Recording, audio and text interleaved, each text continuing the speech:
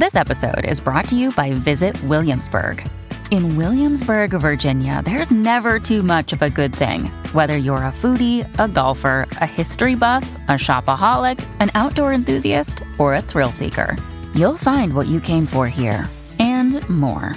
So ask yourself, what is it you want? Discover Williamsburg and plan your trip at visitwilliamsburg.com.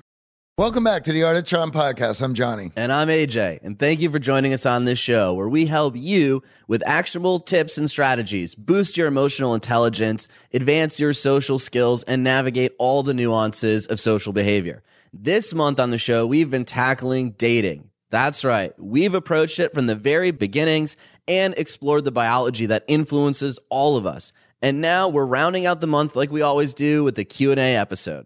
And it certainly has been a fun month. You know, we've started in this space, and it has been a long time since we talked about some of these, and it was nice to give everything an update for the 2019 era. Absolutely. And today, we're going to answer questions that you sent in, many of them directed at dating or long-term romance. And joining us today is someone we are delighted to introduce, Dr. Laura Berman. She is a relationship therapist and host of the podcast Uncovered. She's also authored many books about relationships, intimacy, love, and sex. Her latest book is Quantum Love, and it's on the bookshelves now, so check it out. Dr. Berman is a fantastic person to talk with, and I can't stress enough how fun it was to have her on the show. And remember, you can send us your questions about dating, love, relationships, social anxiety, and anything else we cover on this podcast. All you have to do is go over to theartofcharm.com/questions to share your question. You can also hit us up on Instagram at The Art of Charm. Plus, AJ and I are there as well. I'm AOC Johnny, and AJ's there as AJ Harbinger. We also want to remind you that we run live, in-person, advanced social skills training programs here in sunny Los Angeles. Yes, and they are filled with over 12 years of immersive coaching experience. So if you enjoy what you hear on this show, but you feel stuck or want to sharpen your social skills and gain an edge on your competition, our signature bootcamp is where you want to be. Imagine taking the material you hear on this show each week to the next level, working with our team of social dynamics experts who will help you level up your networking skills and boost your emotional intelligence. If you want to learn more about these world-class bootcamp programs, check us out at theartofcharm.com/bootcamp. We'd love to work with you. And one more thing, remember to listen out for our challenge at the end of each episode. That's right. Each one is a fun little assignment designed to give you a little push at the start of your week.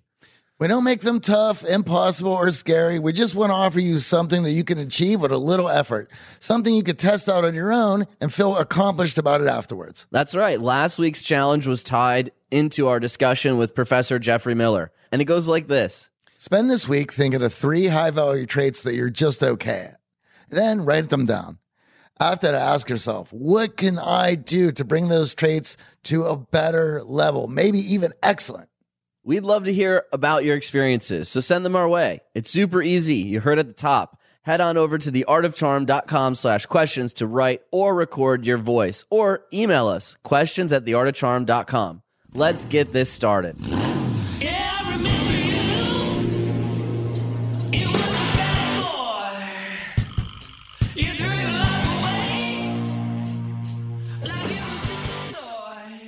Love to hear, first and foremost, what drew you to relationship and sex therapy. I know it's pretty exciting to hear on the show, and we've talked to a number of them over the years, but I'm always curious as to the backstory of. I'm like, how the heck do you, someone at once asked me, how do you end up looking, acting and seeming like Elle Woods, but you can talk about orgasms like the weather? Because I am sort of this girly girl, crystally, whatever. But I wish I had like a really compelling transformational story. But honestly, most of my career has launched in every phase out of my own anger at the system. And so I was raised in a family, very rare for whatever reason, was really comfortable with the topics, sometimes too comfortable, but it was never weird. It was never taboo. I could ask any question as long as I brushed my mother hair. She loved to have her hair brushed. I could ask her any question I wanted and she would answer. I was never shamed. I wasn't supposed to go out and do it willy-nilly, but my body was nothing to be ashamed of. Sex was nothing to be ashamed of. So it was just natural to me. And I didn't realize until much later that was weird. And then when I got to and I was my parents' therapist for most of my life. I was one of those parentified children. And so I, of course, went to graduate school. I wanted to be a therapist, a couples therapist. Then I very quickly, when I was doing my field placements and under supervision, all these couples were talking to me about their sexual issues. And as you're supposed to do, I would go to my supervisor and say, okay, she's not having orgasms, or he's not interested in sex, or he has erectile, whatever it was. And they would look at me like I was a pervert and be like, what do you mean? What are you asking them? I was like, I don't know. It just kind of comes up. And I realized that ended up being the topic of my doctoral dissertation, the variables that predicted for a clinician's willingness to talk about these issues. And it pissed me off that my teachers, my professors, my supervisors were not comfortable with this. We're not teaching it. And we're expecting anyone, including themselves, to be a couples therapist that doesn't address sex. I mean, that's ridiculous. So I got mad and I kind of cobbled together. I talked my way into a medical fellowship in sex therapy, and I figured it out and got more training and cobbled together, that specialty. But I'm first and foremost an expert on love and relationships. But I can talk about orgasms like the weather. I was curious in that story, was that environment that you grew up in, was that premeditated, or was it just the way they sort of were and the way it just It was not premeditated. In fact, it was a little over-sexualized. My dad was a colon and rectal surgeon. Oh. Okay. So I come from a very filterless, boundaryless family. So everything is discussed, and you can say anything any way you want because you're family. And it took me a long time. Like, my dad handed me a Cosmo article when I was 14 years old. Didn't even have a boyfriend yet, on how to give oral sex, which is kind of traumatic looking. Like, it's kind of freaky and like, a little too much, over-sexualized. Like, today, if you saw that happen, I would be concerned about a 14-year-old getting that from their father. But it was just the way they were. They were naked all the, it was just the way it was. It was the 70s also, so that helped. That helps, yes. Yeah. But to bring it into modern times, to give that article out, they're just going to learn it much earlier from the internet anyway, yeah, and in a very vulgar manner. Right. I mean, listen, I benefited from the tips in that article greatly through the years. But yeah, I teach sex. I've been developing curriculums and teaching sex ed for my entire career. And I'm actually working with a school in Los Angeles now, Oakwood School, which isn't too far from here. And I do their sex education program, and mostly with 5th and 6th graders. And I teach them, not how to perform, but we talk about the clitoris, and we talk about self-stimulation, and we talk about the right context for sex, and what a relationship that is also sexual should look like. And I think this is the kind of stuff that just isn't what sexual respect looks like, and this just isn't really taught. And then some of the parents, for the most part, are really receptive, but they sometimes get anxious and they're like, sure. What do you mean? My kid came home, because I let them ask anonymous questions. Mm-hmm. And in the end of every class, I answer some. And so on this one occasion, I had 3 anonymous questions on what is 69. And these were 6th graders. And I'd already assured the parents that I wasn't going to be getting into positions and techniques. That's not what this class was about. But because 3 of them had asked, I knew that it was now being discussed. They were going to Google it. They were going to get a lot more information than I was about to tell them. Right. So I said, it is when, because we'd already talked about the right context. They have to talk to their parents about what that is and all the other variables. And I said, but in the right context, it's when 2 people kiss each other's genitals. I didn't discuss anything like that, but I told them the answer. And the reason I did, and I did get a little pushback from some of the more paranoid parents, is because I knew they were going to Google it. Of course. And get really what the parents didn't want them to see. From the technology that is all around us, and I'm going to guess that you've been doing this for quite a while, Mm-hmm. that being able to see the transition from when it was a bit more innocent of a topic to now this topic where they have all these preconceived notions of things that they have put together because of what they have seen on the internet. Yeah. And now it comes to you as questions or an attitude or an idea about sex. Yeah, anything from the big mouth cartoon that they watch, to the things they're looking up on the internet, to the fact that, I have 3 boys. I've had this conversation with my boys many times. There's all of this research coming out. And I'm seeing it clinically because they have such unfettered and no matter how many blocks you put up, they have such unfettered access to porn if they want it. And any type of porn. Any type of porn. Well, growing up for us, we were laughing about this. It was vanilla. Yes. It was a magazine. It was the I remember National Geographic. I remember sneaking under my parents' bed to find the joy of sex. Remember that book? And we'd look at the picture. It's very different now. And this unfettered access is harming us, not only in our youth, but in adulthood. Having healthy relationships, especially sexual relationships. Well, and I used to say to them, okay, look, just so you know, porn is not, it is not a place to get your sex education. It is not what turns a woman on. It is not how real women look like. What they look like is not what real men look like. But now I just had this because I have a line of sexual aids and devices, and I do have some in in my closet in this container. And of course, my kids will sometimes with their friends, when they're being, provocative, will go in there. And so one of them came to me recently and said, I know you have this device for men. Can I have one? And I said, sure, but you have to use it. You can't use it with porn. You have to use it with fantasy. And he looked at me like, what the hell is that? What in the heck is that? Like he had no clue.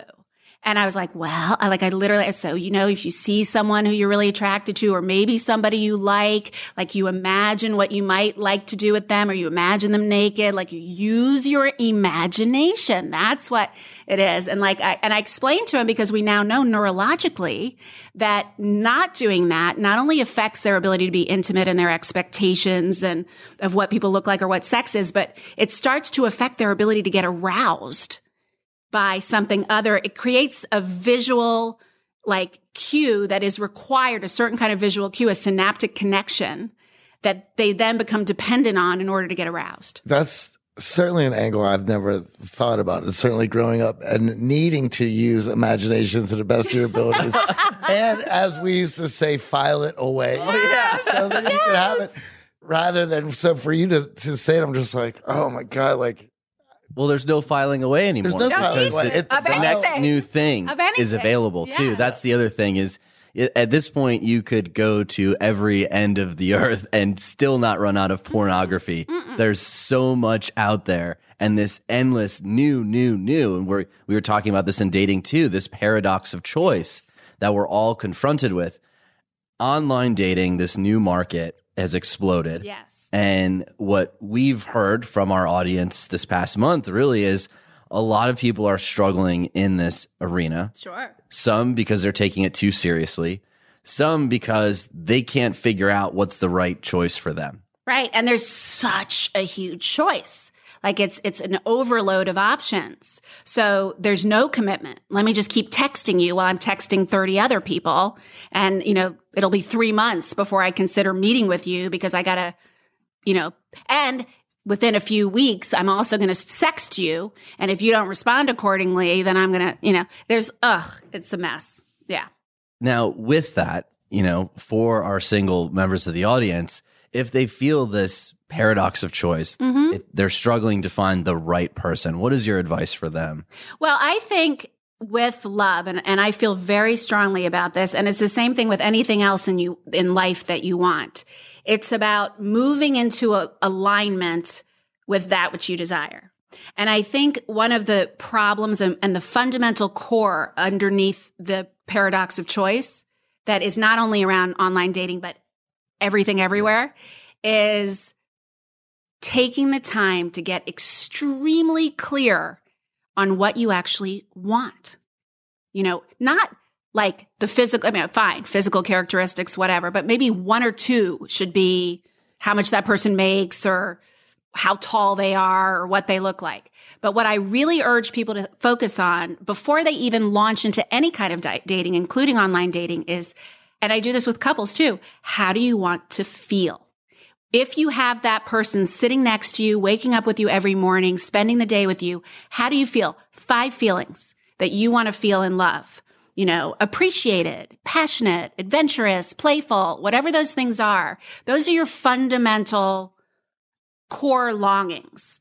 And anytime we're having a relationship with someone else, we're actually having a relationship with ourselves through that person. I mean, that's all love is, really. Any relationship is. So you get really, really clear on how you want to feel in love. And that becomes your litmus test. And you marinate in those feelings all day, every day, not even in dating. So if you want more playfulness, go to the dog park every day, go and volunteer with a kids play group, do something every day that makes you feel playful or passionate or honest or whatever that is. And as you do that, it literally is attracting in people that are aligned with those feelings. And so it literally clears the paradox of choice automatically. And then that becomes your litmus for dating as well. Is this someone who because now I know what it's like to live in the soup of playfulness or whatever that thing is. So sitting across from this person, am I feeling that energy? Right? It's no longer in your head. It's now in your system. Yeah. And this feeling of, well, there's another better person just around the corner. You know, we talked about this too, about how back in the day for us in dating with fewer options, you didn't write people off as fast as you do these days. And that was the other thing that we heard from our audience is like, you know, yeah, this person's great, but. Yeah. And the buts have now become so small. It's like, well, how are you ever going to choose Exactly. Well, I'll tell you something really interesting. That's interesting you mentioned that because I just, I'm partnering now. I just started with them. There's this company. They were first a dating site called Faramore. I don't know if you've heard of them, but it's a really cool concept because it was a genealogist, this adorable young woman who's a PhD in genetics. And we know the science, I can get into it with you, but it's been out there for a while about a DNA match, right? Like if you have too similar basically DNA to someone else in certain aspects of DNA, you're not going to have attraction. You're not going to have alignment. And so what they found is they would match people according, a couple of social emotional factors, but according to their genetic compatibility. And what they found in particular for women, but also for men, is that they were giving these dates that they would normally write off a second, third, and fourth date because of the genetic match. And when they did that, then they were like, wow, I really like this person. So when they had that impetus to look past the hair color or whatever the stupid thing was that they wrote off the person for, they actually fell in love. Right. They attached greater meaning because of this genetic match. Yeah. And they held on for longer instead of, swipe life, as Johnny likes to call it, on to the next option. Swipe life, yeah. I didn't dub it that. He's just living in it. I'm just living in it. Yeah. Their marketing dubbed it that. I have a girlfriend that lives in New York City and literally ran out of options. They said, we no longer have a match for you because she had swiped the wrong direction, because for that, his shirt, doesn't like his shirt in the picture, doesn't like his smile looks a little creepy, like stupid stuff. Reject. To me, it's almost as if life is imitating art, and the art that we're imitating is the narcissistic tendencies and self-absorption of Seinfeld. And we're just like no, I didn't like it. Next. Yeah. And of course, and with that show, I mean, we didn't even have this technology yet, right? They just had paradox of choice just from living in the city and being so self-absorbed. Mm-hmm. Now, the other frustration that our audience came to us with is this Me Too movement and how to date in this new movement, in this new era. And how to make consent sexy. Mm-hmm. So, big yeah, one. we started this month talking exactly about that, consent, defining it, understanding it. And the big thing for me, the highlight was that it's ongoing, that it's something that's not just a checkbox. And we talked about this. A lot of us learned it in sex ed. It's like, you get the yes, okay, then everything's on the table. Yeah. But no, not at all. Every time, all the time. And it can, even if you've had sex with someone 20 times, and then, I mean, not that if you're married or in a relationship, like is it okay if I kiss you? That would be interesting. But if for some reason that person is unwilling and doesn't give their affirmative consent, even after having had sex with you, it's still considered assault or rape or whatever it's going to be. So it is really tricky. I mean, I sometimes joke that I want to invent an app where in the moment you're sign here that you give your consent. Because as a mom of boys, I often, because they're good guys, but Yeah, it's concerning. So what advice do you have for the guys right now that we're talking to are feeling frozen? They're feeling that any advance could be seen in a negative light and now could have potential repercussions outside of just their social lives. Right. Well, I think it's first of all being really clean with your intentions and with where. Obviously, be really careful about the workplace. Be really careful with people who have, who you have any power over at work or anywhere else. And if you are, a celebrity or someone who theoretically has emotional or social power over everyone, you have to be extra careful, right? But if you're average Joe, you want to keep those things in mind. And then you want to be really, really conscious and careful and clear. And I think this is the hardest thing. And also one of the things that I'm most excited about, because I think it's going to be so good once we get this, is that most of the stuff we're not comfortable talking about. We just kind of want to fall into sex in the dark, and just kind of let it happen. So we don't have to actually use the words and have the conversation, which is fundamental to having a good sexual relationship. So this is actually requiring that you get more verbal and that you actually have the conversation and that you go up to a woman.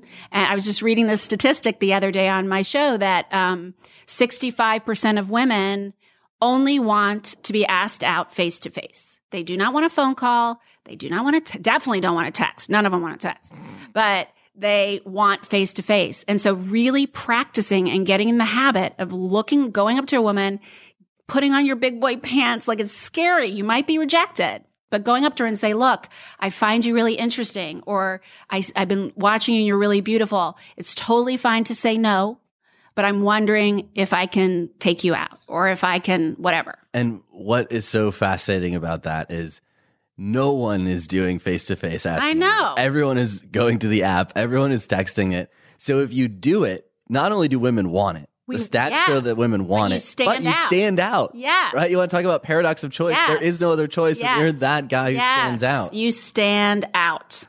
And really all men and women, all any of us want is to feel really seen and safe and delighted in, and to be in alignment with those feelings we most want to feel in love. And if you move from that place into your dating life, it's much more successful. We all want to feel wanted, and we want to feel like your first choice. Yes. And these apps, unfortunately, make us feel like the 34th, 97th choice. And it's like a business meeting, boom, boom, boom, So this one I was telling you about that ran out of options in New York City, literally in the first conversation. So are you gainfully employed or not? Because she'd been through enough that weren't, you just get, and you forget. So she has her questions lined up. But you forget that this is the first time you're meeting this person.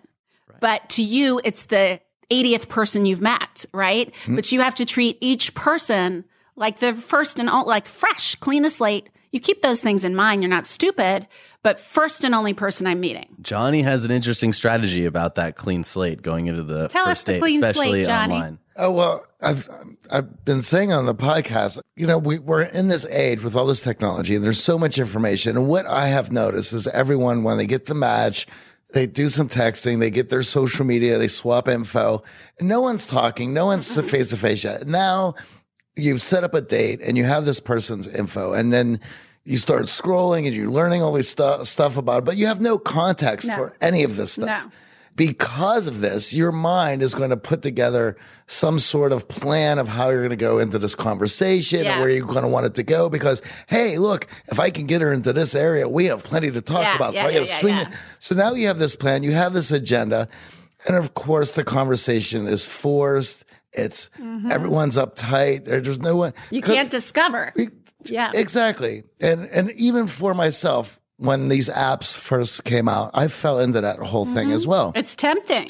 And what I had noticed was a drastic change in how the conversations and the first dates had went when I had just went in, and it would be, we would get the match, text back and forth a couple of times. Hey, let me shoot you a call and chat for a bit. If the chat was well, it's like, okay, well, let's meet up. That's more than a lot of women get, by the way. And one And in one moment when I had done it, after we had chatted, she goes, you know what? I thought it was so weird that you wanted to talk to me. And then I realized that's what real men do. And she goes, thank you very much for snapping me out of this. And she's like, yes, I would love to go on a date. So then, but when I had went on these dates without any information, just only the opportunity of the conversation that we had and a couple pictures that we had seen on the profile. Now my attention was rather on where I'm going to steer the conversation or what are we going to talk about. My conversation is paying attention and be present for the other person. High five. I love that. I agree with you 100%. I mean, I think the thing where women run into in particular is they get scared. So they want to Google that person to make sure he works where he says or he isn't married or whatever. And I'm fine with that. But I absolutely agree that the thing that is going to most predict for your success with anyone is to go out soon. So I always say, do not text and have these back and forths for more than 2 weeks before you meet. We set a challenge of 5 messages back and forth. Okay, fine. Get off the app. I'm with you. I'm with you.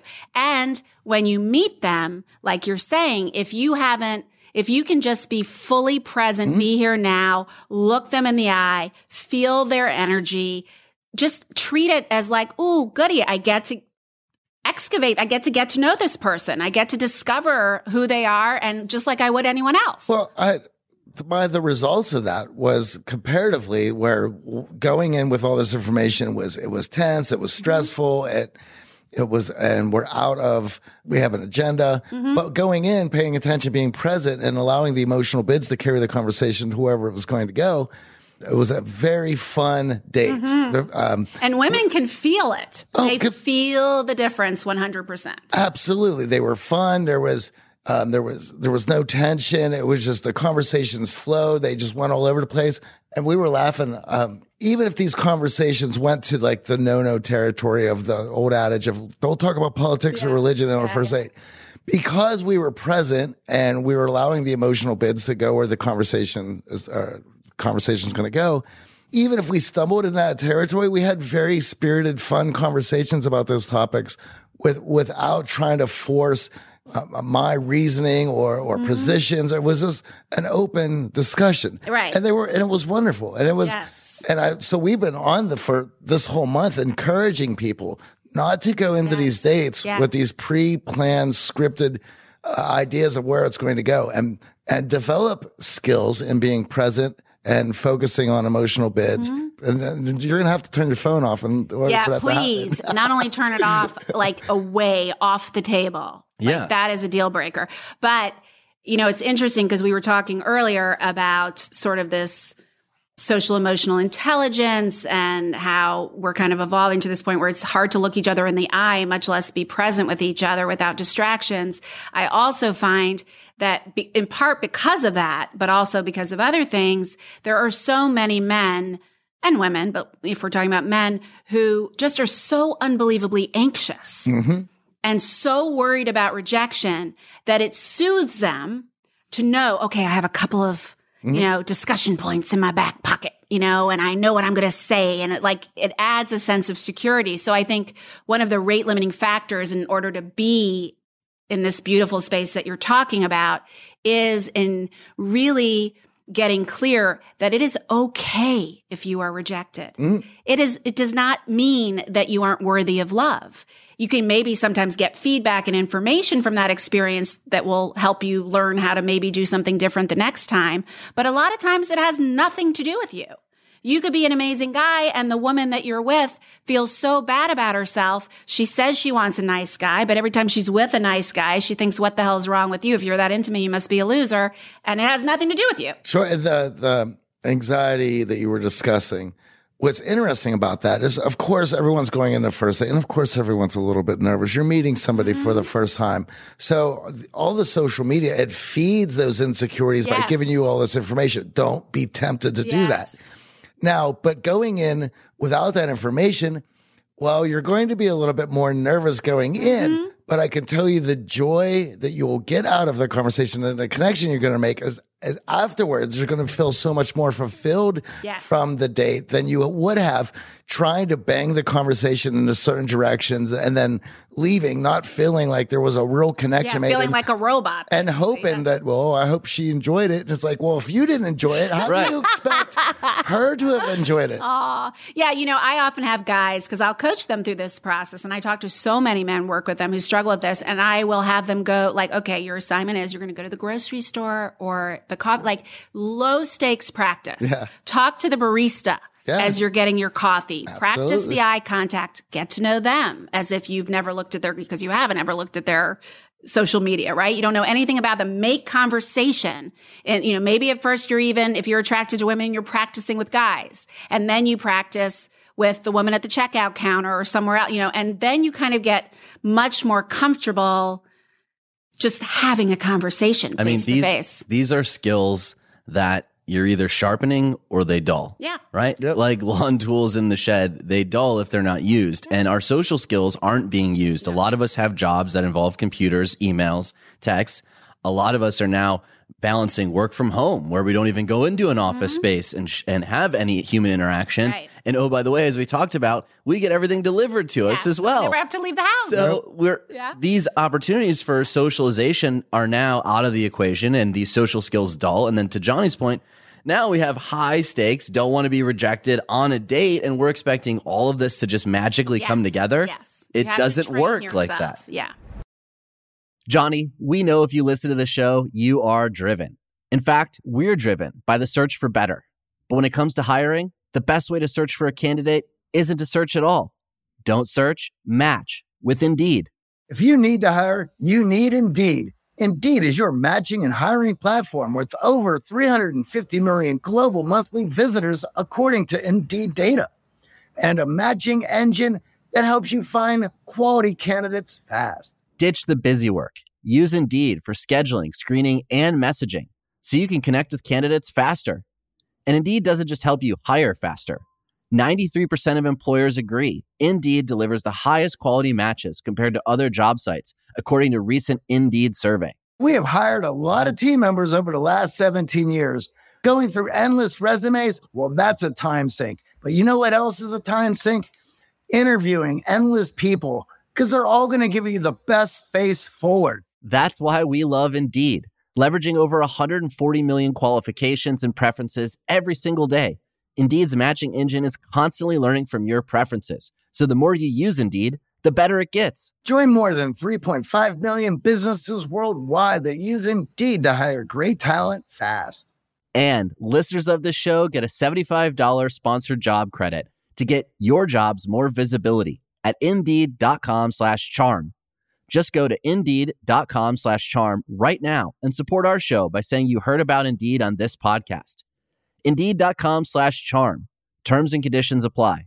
Need to hire? You need Indeed.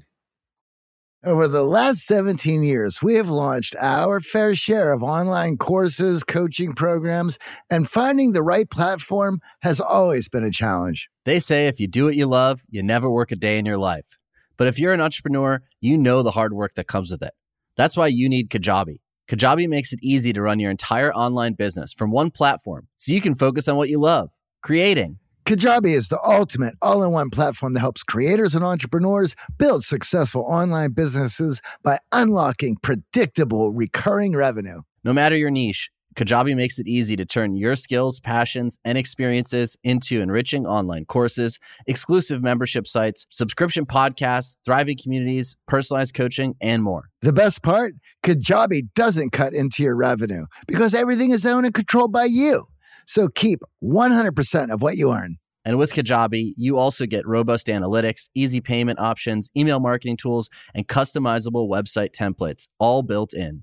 You don't even need a huge audience to make sustainable income. There are thousands of creators on Kajabi making 6 and 7 figures with less than 50,000 followers. Right now, Kajabi is offering a free 30-day trial to start your business if you go to kajabi.com/charm.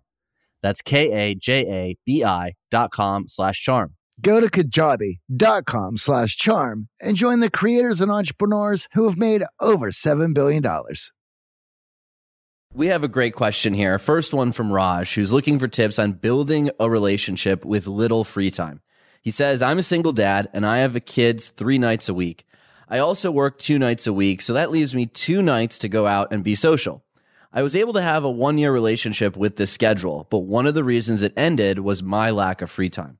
Would love any advice, particularly on how to set the expectation in the beginning. Yeah, well, I mean, I think the most important thing if you're a parent, and especially if you have your kids 3 days a week, is that you only want to date people who, at least in theory and from their own perspective, are open to that and aligned with that, right? And so that clears the way of a lot of women right off the bat. Obviously, you want to set that expectation from the beginning. And there will be many women, like if you're dating a 20-year-old who wants to go out partying every night, she's not going to be a good match for you. Right. If you're dating a woman who's around your same age or maybe is a mother herself, then she totally gets it.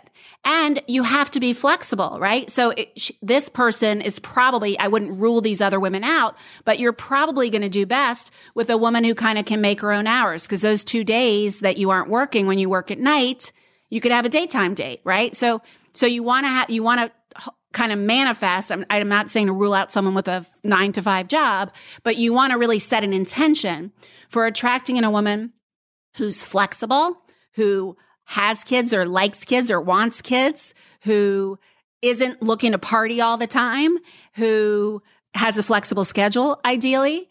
And yes, you state those intentions from the beginning. You say, look, this is my schedule. It's pretty set. These are the times every week that I know I have free time. And the way that my life works right now is that is where my dating and relationships occur. Are you going to be okay with that? Because I really like you and I want to keep dating you, but I want to make sure before my heart gets too far into this that, that's cool. And I want to add that a lot of times we say things, but our actions don't match them. And in these situations, when we meet someone new, we're excited about them, we may push the kids off on our spouse an extra day to get that 3rd day in and that 4th day in. And then all of a sudden we get upset 3-4 months down the line when we're like, I only have these 2 days for you now. Yes. Because the expectation, you may have said, I only have these 2 days, but your actions said something your a lot actions different. Have to match your words. So always. That's very important in this scenario. The other thing, and this is a broader commentary here that we get from a lot of our audience members who are, they're parents, they're back in the dating world, and they don't know when to bring up the conversation about, hey, I have a child. First date. Absolutely. Yeah. Profile. And Yes. screen them out. Yes. It was one of the best litmus tests I had when I was a single mother. Like, I got rid of so many men off the bat who didn't want to date a single mother. Boom, done. Or who didn't like kids. Boom, done. Absolutely. It's easy. And this idea of hiding it, waiting till the 3rd date, sneaking it in there later, it just upsets the other person. It's a waste of everyone's time. And it's not honoring who you are, what you want. It's back to knowing what you want, right? Not just like getting that 2nd and 3rd date. What do you want? What you want in this case, among other things, is someone who wants to be a co-parent. Someone who is on board with you being a parent. That is fundamental if you're a parent. Absolutely. So, there's no getting around that. So instead of pretending it's not there, hiding it for some later date, be open and honest about it. Yeah. Fabian asks us, once I'm talking to a woman I'm really interested in, I get really nervous and my mind actually goes blank. I'm even blind to signals that she's potentially sending me, even if that would normally be something that should help me calm down. Cutie patootie. A female friend even pointed out the clear signals from one woman I was getting. When I'm not interested in someone or when I know she's in a relationship, I have absolutely no trouble speaking to her. Plus, I'm normally not afraid of new situations or unpleasant interactions. What can I do? So do you mind if I go a little deep? Yeah, go for All it. right. Do. So what this says to me, and this is very, very common, he has a really complicated relationship, most likely with his mom. Lots of criticism, lots of rejection growing up. So people like that can be very confident on the sports field or in the classroom. But when it comes to the deepest emotional connections, the most vulnerable emotional connections, the history is again and again that you're not enough. And the parent almost never wants to give that. They think they're trying to shape you or kick your butt into doing something or whatever it is, or they have their own issues.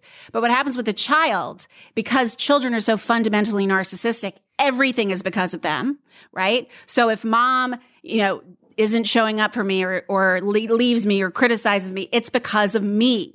If I were more of something or less of something, then I would be worthy of love. So this is a guy who fundamentally does not know how worthy of love he is. So the reason he freezes when he really likes someone is because now the stakes are really high and he thinks he's going to be rejected. And so he goes back to being, I can tell you when it started. I have this weird ability to tell when abuse starts. I can feel it started when he became conscious of it when he was around 6 or 7. So for someone like this, I want him to be in some sort of coaching or therapy or process where he's really working on healing the damage to his self-worth and that legacy that he's kind of adopted. And as he does that work and does more practice, in his case, I wouldn't say, obviously he's fine with the lower stakes situations, but maybe a girl that he thinks he may really like, but isn't 100% sure, right? Practice there for a while. And the more practice, like you said, the sharpening of the lawn tool, the better he's going to get. But fundamentally, you have to, with all dating and quite frankly, with anything in your relationship, you have to be willing to get your heart broken. I always say that. You just have to be willing. You can't love. It's a part of the process. Yeah. And it's part of the fun. It sucks when it happens, but every time it takes you wider and higher and freer and clearer. Exactly. And it's for the right reasons. The rejection helps you move ahead. Laura, let me ask you this to go along with that. And I love what you had to say there. And I completely understand how that could play a role. What about, would it manifest itself in the same way with this person if they've been, for lack of a better word, wrapped in bubble wrap as a kid, where they've always, they were protected all the time. Any obstacles in front of them were taken out of.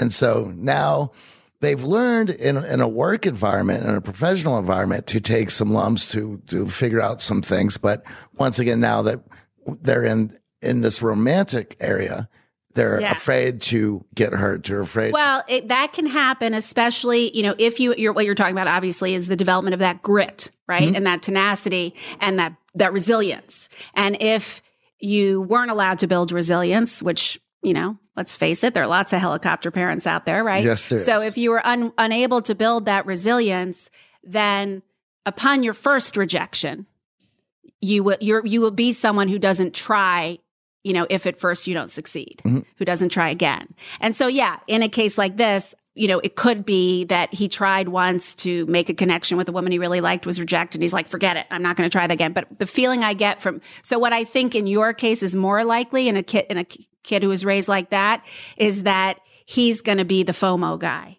He's going to be not sticking with a relationship through the first hiccup. He's going to be someone who is more of an infatuation junkie, I call them.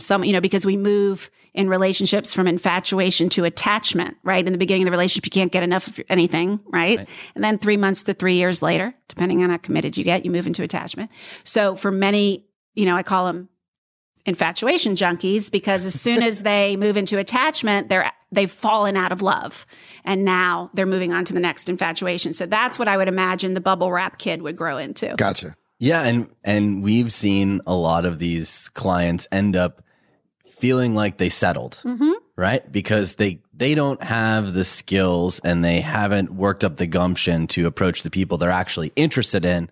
They find themselves in relationships that don't interest them, that aren't attractive to them. Right, they've settled. Exactly. And they feel, to a degree, lost because it's like, how did I end up here? Well, you didn't put in the work to actually get the results that you wanted. Exactly. The risk is rejection, but the other side of that risk is everything that you want. Yes. And as Pink says, the heart doesn't break, it just bends.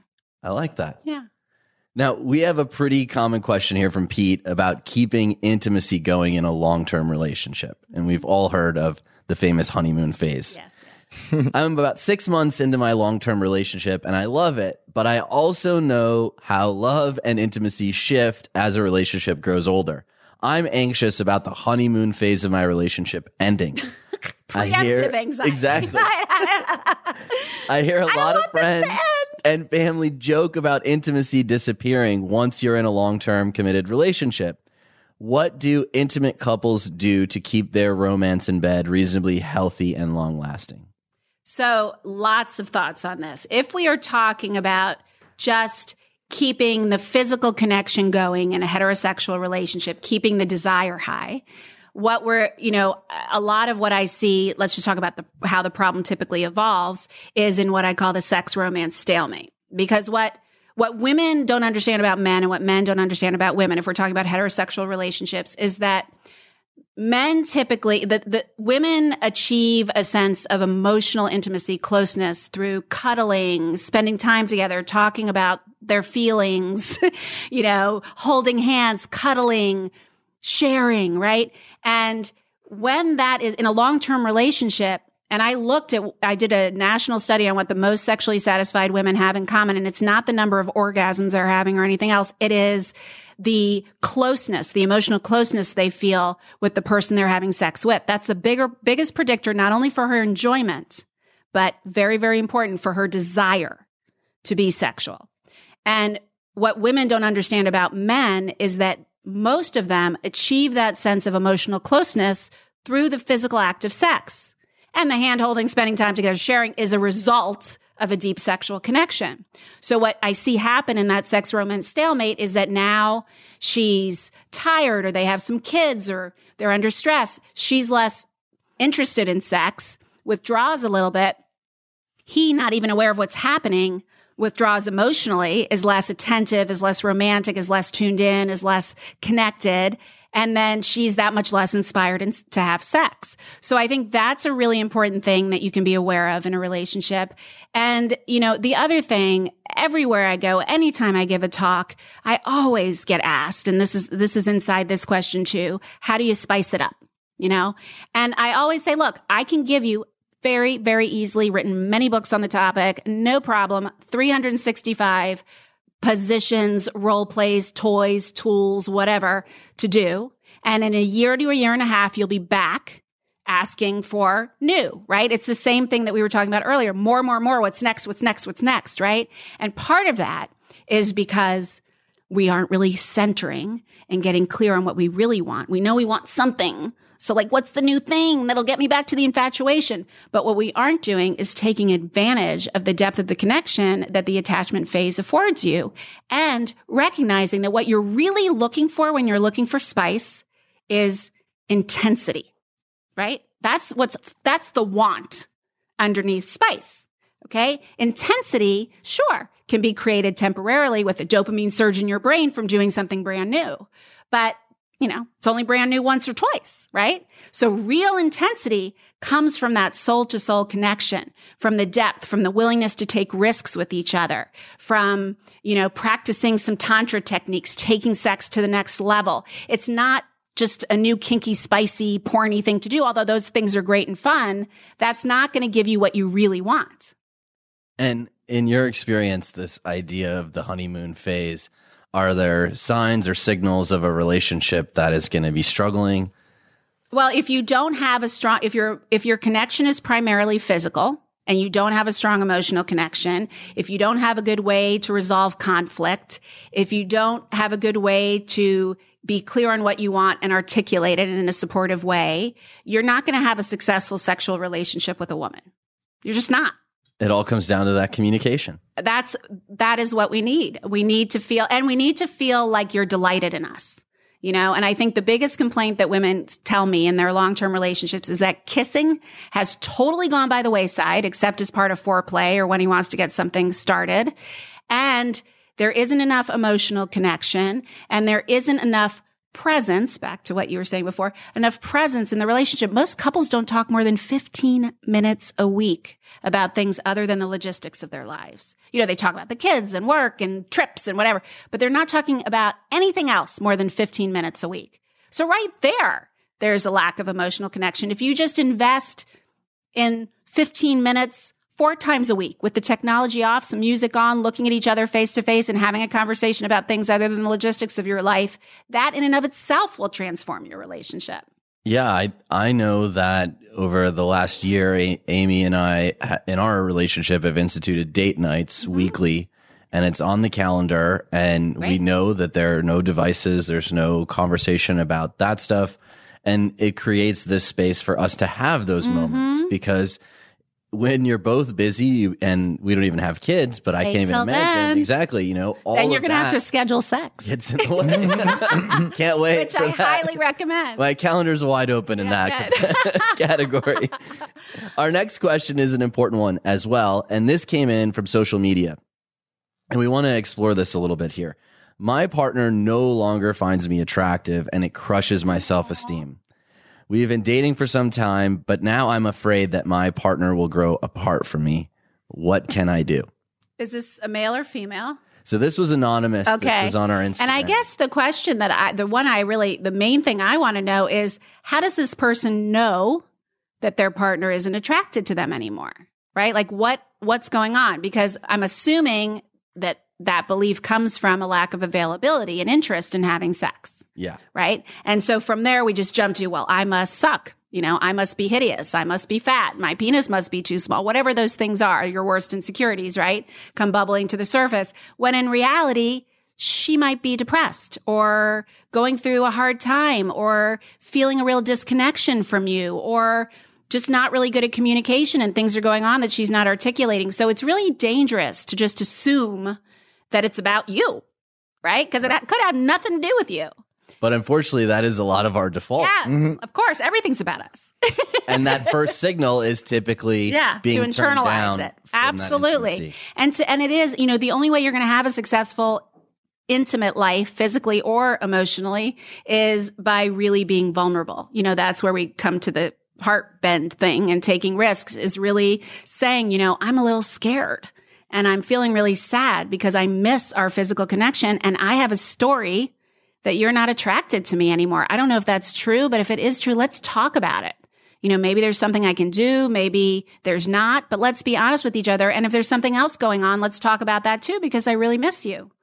Yeah, just creating the space for that conversation alone can help alleviate this. And I completely agree. I think that there's a high likelihood here that they're misreading the situation. And by internalizing it, they're doing damage to their self-esteem needlessly that a conversation could avoid. Right. And as we adopt those, I work so deeply. That was a huge part of what my last book about the stories we tell ourselves and how important those are. And it also changes, our thoughts and our beliefs create our feelings, and our feelings create an energetic frequency that beyond words, the other person always feels. And so if you're walking around with a story that my partner is no longer attracted to me, and therefore I feel bad about myself, unwanted, unlovable, undesired, I am walking around with the energy of one who is undesirable. So it manifests itself. Exactly that. So these thoughts and beliefs and the stories that we share with ourselves are so important. How do we rewrite these stories? We've had members of our audience write in and say, I'm always in these same relationships. I'm always with the bad boy. I'm always with the person who's not good for me. I'm always with the codependent person, the toxic person. How can we rewrite our stories? Well, when in situations like that, it's so important. I love that they're recognizing the pattern, right? That's the awareness is half the battle, right? So you're recognizing that there's a pattern, and now you recognize that if there's a pattern, I'm the common denominator. And then usually, with all of those examples you just gave, all of those, really everything, is fundamentally connected to our own sense of self-worth and our worthiness of love. And so really, like, we go back to what I said in the beginning, that when we're having a relationship with someone else, we're really having a relationship with ourselves through that other person. That really the path to clearing all of that is through the path to self-love and accepting oneself. So that's part of it. But in terms of the stories we tell ourselves, it may not even be a pattern. It may just be an edge in your relationship. Like a great relationship, but we always fight about this thing, or we always struggle with that thing, or whatever. Or in your dating life, you may not be a pattern, but you're just not having luck getting it past the third and fourth date, or you start dating and then you break up. And it's getting really, really clear on what your stories and beliefs about you in love are. So if you're walking around with a story that all the good ones are taken, or women are only after money, or I don't earn enough to ever, get anyone to really want me, or I'm too short to find love, you can be guaranteed that's true. That result. Exactly. Yeah, that's going to be the result. So there's a process.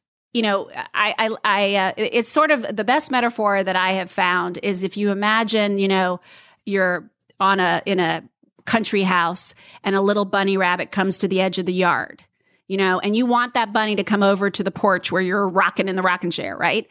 You have to coax that. You can't just say, hey, bunny, come here. You can't go and try to catch it. You could, but you're not going to do well to catch the bunny. You put a little carrot very close to where it peeked out of the woods the first day. The second day, a little closer, a little closer, a little closer. And by the end, you've slowly worked up to where, and the same thing is true with our subconscious beliefs. So it's identifying what they are and it's slowly being open to changing them. You can have all the positive speak. I'm not going to think I'm too short anymore. I am beautiful. I'm good enough. I'm smart enough. People like me. It's not going to work because your subconscious is like, go on with your bad self. That's not true. Right? So you have to say, okay, I feel like I'm too short to find love or that I'm not lovable and I'm open to feeling differently. You know, I'm open to looking for ways in which I really am enough. And you slowly go through the process of changing those beliefs about yourself. And then you very quickly start to see how the world responds to you differently. And then it reinforces itself and the process starts to move in the other direction. Exactly. That looking outside of that belief and that story first to start to see some evidence. Yeah. If I were to say to you, like I'm not going to make you sit here for 10 seconds, but if I were to say to you, and I often like to do this when I give talks, like, look, I'm going to give you 10 seconds to look around the room. And when we come back, I want you to tell me everything yellow that you saw in the room. And then when you come back, I say, okay, tell me everything red. You have no freaking idea because you were looking through the filter of looking for yellow. And it's the same thing in love and it's the same thing in looking for love. So if I have a belief that I am too fat, too short, too thin, too poor, whatever that is, I am going to find evidence for that everywhere. Everywhere. You certainly will. And the technology is going to add to all that evidence as well. I mean, certainly this is where we're seeing a lot of trouble with a lot of young people who have these stories, makes them feel really bad. And then they have evidence to back those stories up through their own lens that they've colored to find those things. And then on top of that, communities on the internet that trolls that they can now identify with and feel good. There's other people like them. And it may not be a healthy situation and like healthy community. We're all too short together, right? Yeah. Or we're all, And just what happens out of that is just resentment and anger until something bad happens. And the community of the oppressed, right? Yeah. Like, they identify around their flaws rather around their strengths. And that's never a good thing. You want to be around people who you identify with around the beautiful parts of yourself. Now, this is a question from a female listener who is dealing with a stoic significant other. How can I get my partner to open up? They've been resistant to opening up to me, and I feel like our communication is suffering because of it. Well, get him to open up. He's going to have to choose to open up. There are things you can do to make it safer. There are things you can do to even require it, but the only way you can require it is being ready to leave, right? So it has, I always say that the fear of leaving the situation has to be less than the pain that the situation causes, right? So there's that pivotal tipping point. And if this woman is at that tipping point, like right now, maybe she's just concerned, right? Or it's bothering her. But eventually she may get to the point if, and I'll talk about some other strategies, but if those strategies don't work where, she really, and you're not going to be able to have a successful, emotionally close and intimate, thus physically intimate relationship with someone who you can't talk to and who won't talk to you. So eventually she has to sort of, not bluffing, but really mean, like, I can't sustain a relationship like this. I know this is really hard for you. And I know you probably have never had any training or awareness or even experience or having it modeled growing up, what it's like to be in a healthy communication. But I can't function in a relationship like this, so we need help. And find a couples therapist or a coach or a program like you guys who can, because these are skills that most of us don't learn, but are easily teachable. And so that's the good news. Now, from a if you don't get to that point, you say, look, you can even invite him to do something like that. Or you say, look, I want to let's just talk, like you choose a low stakes situation that's still a little tough, but like, you're not going to talk about the weather, but maybe you'll talk about, where you want to go on vacation. Where do you see yourself in 5 years? Things that aren't about deep emotions and pain, but are, optimistic, but just get him talking. And then he gets the experience that, he's going to be received. He's not going to be judged, that you're interested in what he has to say, that you're open to what he has to say, that you may even disagree, but you're still really interested in what he says. And then after he does it, I always joke with women that, I don't mean to insult you, but men are a little bit like dogs in the way that you can train them. And so through positive feedback. So if after he has that conversation, oh my God, I love that so much. That was like so sexy to have you talk to me about like, oh my gosh. And the way that you said that thing about Greece, and like you give him a lot of positive feedback. So then he's like, oh, that wasn't that hard. And look how much she liked it. And I even got a little action as a result. There's that connection, that it's not something that's scary and bad and dangerous, which is why guys don't do it, or women sometimes don't talk, that, this actually might be okay. And then you slowly, so you're not going to get out of the box, be talking about your relationship issues or your sex life necessarily, but you can practice talking about these other things and work your way up. Yeah, that focus on positive emotions and topics that have a level of vulnerability but aren't cutting to the core. Yes. And that reinforcement, I'll be honest, works both ways. Great. It works with men and women. Yes. We're all in it. Yes. Positive reinforcement works across the board. And what is positive reinforcement may be different for both. But yes, always the carrot, never the stick. Absolutely. And to go along with that, I mean, when you're talking with other people, there is a nonverbal discussion of how each person is going to be treating each other, whether it's turning away emotional bids, turning into emotional bids, using positive reinforcement, using negative reinforcement. And all of these are sending signals that whether you like it or not, your subconscious brain is picking up. Yes. And you're putting puzzles together with this information. Yeah. And those behaviors are going to be manifested from that. The other thing I want to highlight, and we do video work in our boot camps with our clients where we actually film them interacting. And what we find that's so shocking to a lot of us is we have this vision in our head of how we are perceived to the outside world and how we are behaving. And a lot of us don't realize the unconscious nonverbal signals we're sending to other people. Yeah. When we're asking them to open up, we're looking down. We're crossing our arms. Exactly. Yes. We're pulling away in these moments when we're asking them to be really connected. Yeah. So I would also turn the mirror back on this listener and say, okay, you want this person to be open. Are you being open and receptive in these moments? Are you someone who he can be open with? Right. And are you providing cues to that? Are these nonverbals and verbal cues, tinged with some judgment? Yeah. Tinged with maybe I don't want to hear what you have to say, but I do. Yeah. Right. And that is jarring for a lot of us because let's be honest, we don't look at ourselves on camera very often. We are living in our own movie and we're thinking things are appearing in ways that they often aren't. Yeah. And we attach to that, we take in 40 billion bits of information into our brains every millisecond, but we only consciously process 2,000 of them. So the rest is going into how do I feel? Oh, I feel a little scared. I'm not going to speak up or, whatever it is. That's all happening unconsciously. And then it creates a decision, but it's happening. Thank you so much for joining us. Oh, it was so much fun. Questions were a lot of fun. Loved all of your input. And you have a fantastic show and podcast as well that our audience can check out. Yeah, Uncovered Radio. So you can go to my website, which is drlauraberman.com. It's syndicated around the country, but if you can't, if it's not in your town or if you don't know where it's playing, you can go to uncoveredradio.com or even to my website and click on Uncovered Radio. The podcast is called Too Risque for Radio because I often answer the questions I'm not allowed to answer live on the air about sex. And I also just relaunched my website with a 7 Days to Better Sex free program. So you can go to drlauraberman.com and get that for free too, which will spice things up. I'm checking that out. Whether you're in a relationship or not. Fantastic. Yeah. Thank you so much. Thank you. It was great being with you.